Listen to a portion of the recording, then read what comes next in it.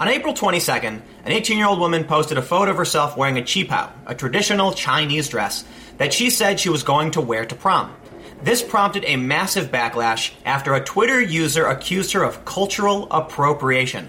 And since then, there's been a massive debate as to whether or not what she is doing is offensive, with many people saying it's not, and many people saying it is. She even appeared on Fox News. The debate over cultural appropriation has been a key aspect in what we call the culture war for some time now.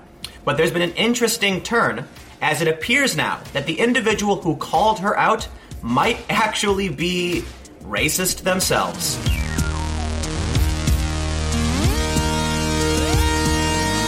Virtual Shield is a virtual private network service that can help keep you and your data safe as you browse the web. Whether it's a hacker, big business, or government actor, your data can be stolen and spied on. With Virtual Shield, you can protect your privacy and add a simple layer of defense to your internet browsing. Go to virtualshield.com/Timcast and use the promo code TIMCAST to get 20% off and no payments for 30 days. There is never a guarantee of security, but that doesn't mean we don't lock our doors and take effective measures to protect ourselves and our families. For those that are interested, I've included the link to Virtual Shield below. From USA Today, Chinese prom dress draws rage, but Utah student said she meant no harm. A Utah teen stands by her decision to wear a traditional Chinese dress to her prom, a move panned by some as cultural appropriation, but embraced by others. Kezia Dom said she won't give in to pressure and delete an April 22nd Twitter post showing her posing with her prom date in the red Cheongsam qipao. To everyone causing so much negativity, she tweeted, I mean no disrespect to the Chinese culture, I'm simply showing my appreciation to their culture. I'm not deleting my post because I've done nothing but show my love for the culture. It's an effing dress, and it's beautiful.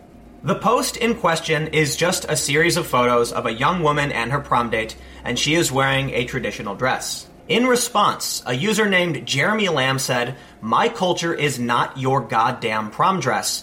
And he received nearly 42,000 retweets and 178,000 likes. He goes on to explain the history of the qipao and ends, in short, I'm proud of my culture, including the extreme barriers marginalized people within that culture have had to overcome those obstacles. For it to simply be subject to American consumerism and cater to a white audience is parallel to colonial ideology. And there's been the debate. A lot of people saying this is totally fine, and people like Jeremy saying it is not. Many people came to his defense, but something interesting happened. Users eventually noticed that he had some pretty damning tweets from a while back. Jeremy responded by saying, yes, I used to be more ignorant than I am now. My youth was not perfect. It was problematic.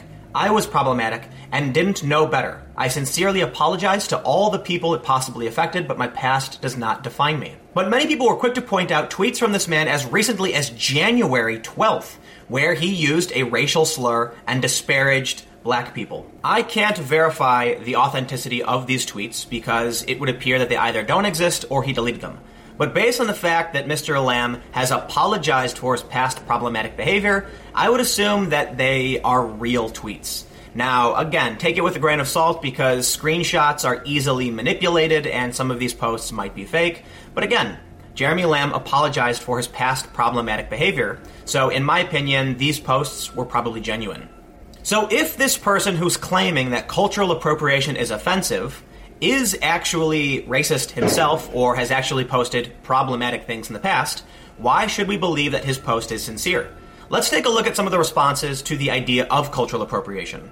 In a series of posts on Quora dating way before this event, many people had asked about whether or not it was offensive to wear a qipao, and almost all of the responses are that it is totally fine to do. It is described as wearing a tuxedo. That's the analogy they give. You wouldn't wear a tuxedo walking down the street, and you wouldn't wear a qipao walking down the street. It's for events, maybe like prom. But just because some people say it's okay doesn't mean it is okay, and there is a debate raging about whether or not this is cultural appropriation.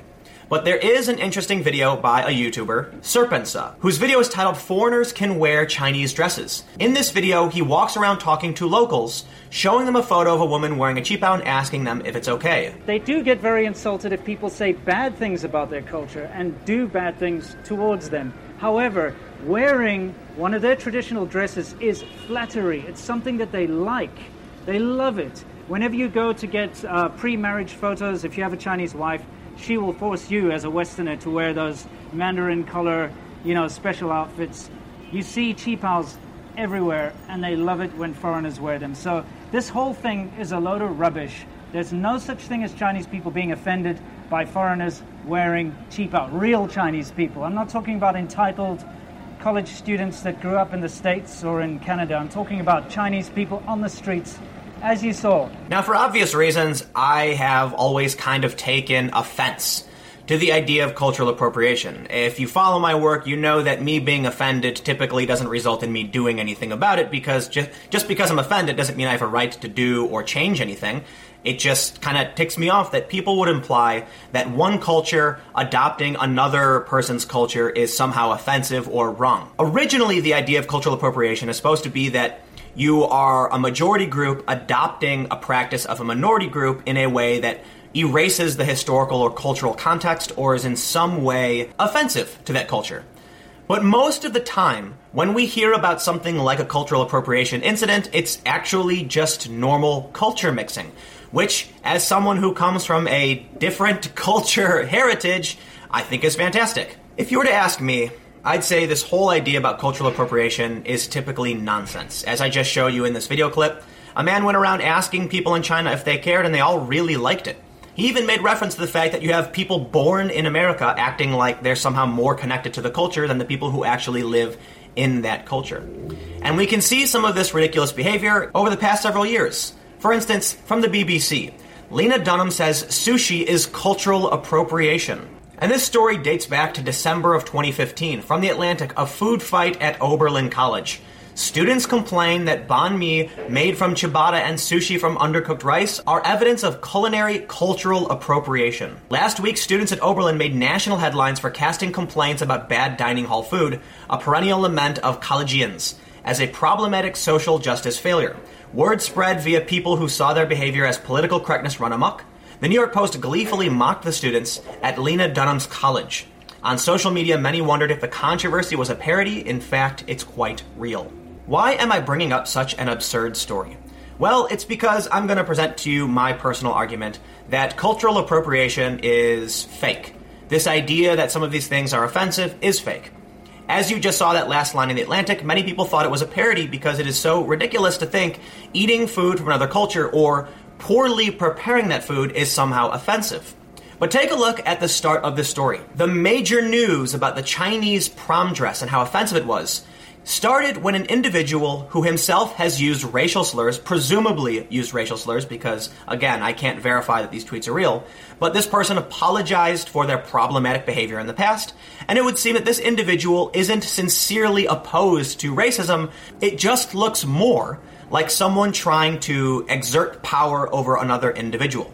It seems often these are opportunities for individuals to try and claim moral high ground to gain power over someone else. In fact, interestingly enough, there is a word in Chinese culture for this type of behavior, and it's baicua. The term baicua, or white left, was firstly introduced to Americans by Fox News, which is similar to regressive left in the context of the Western world.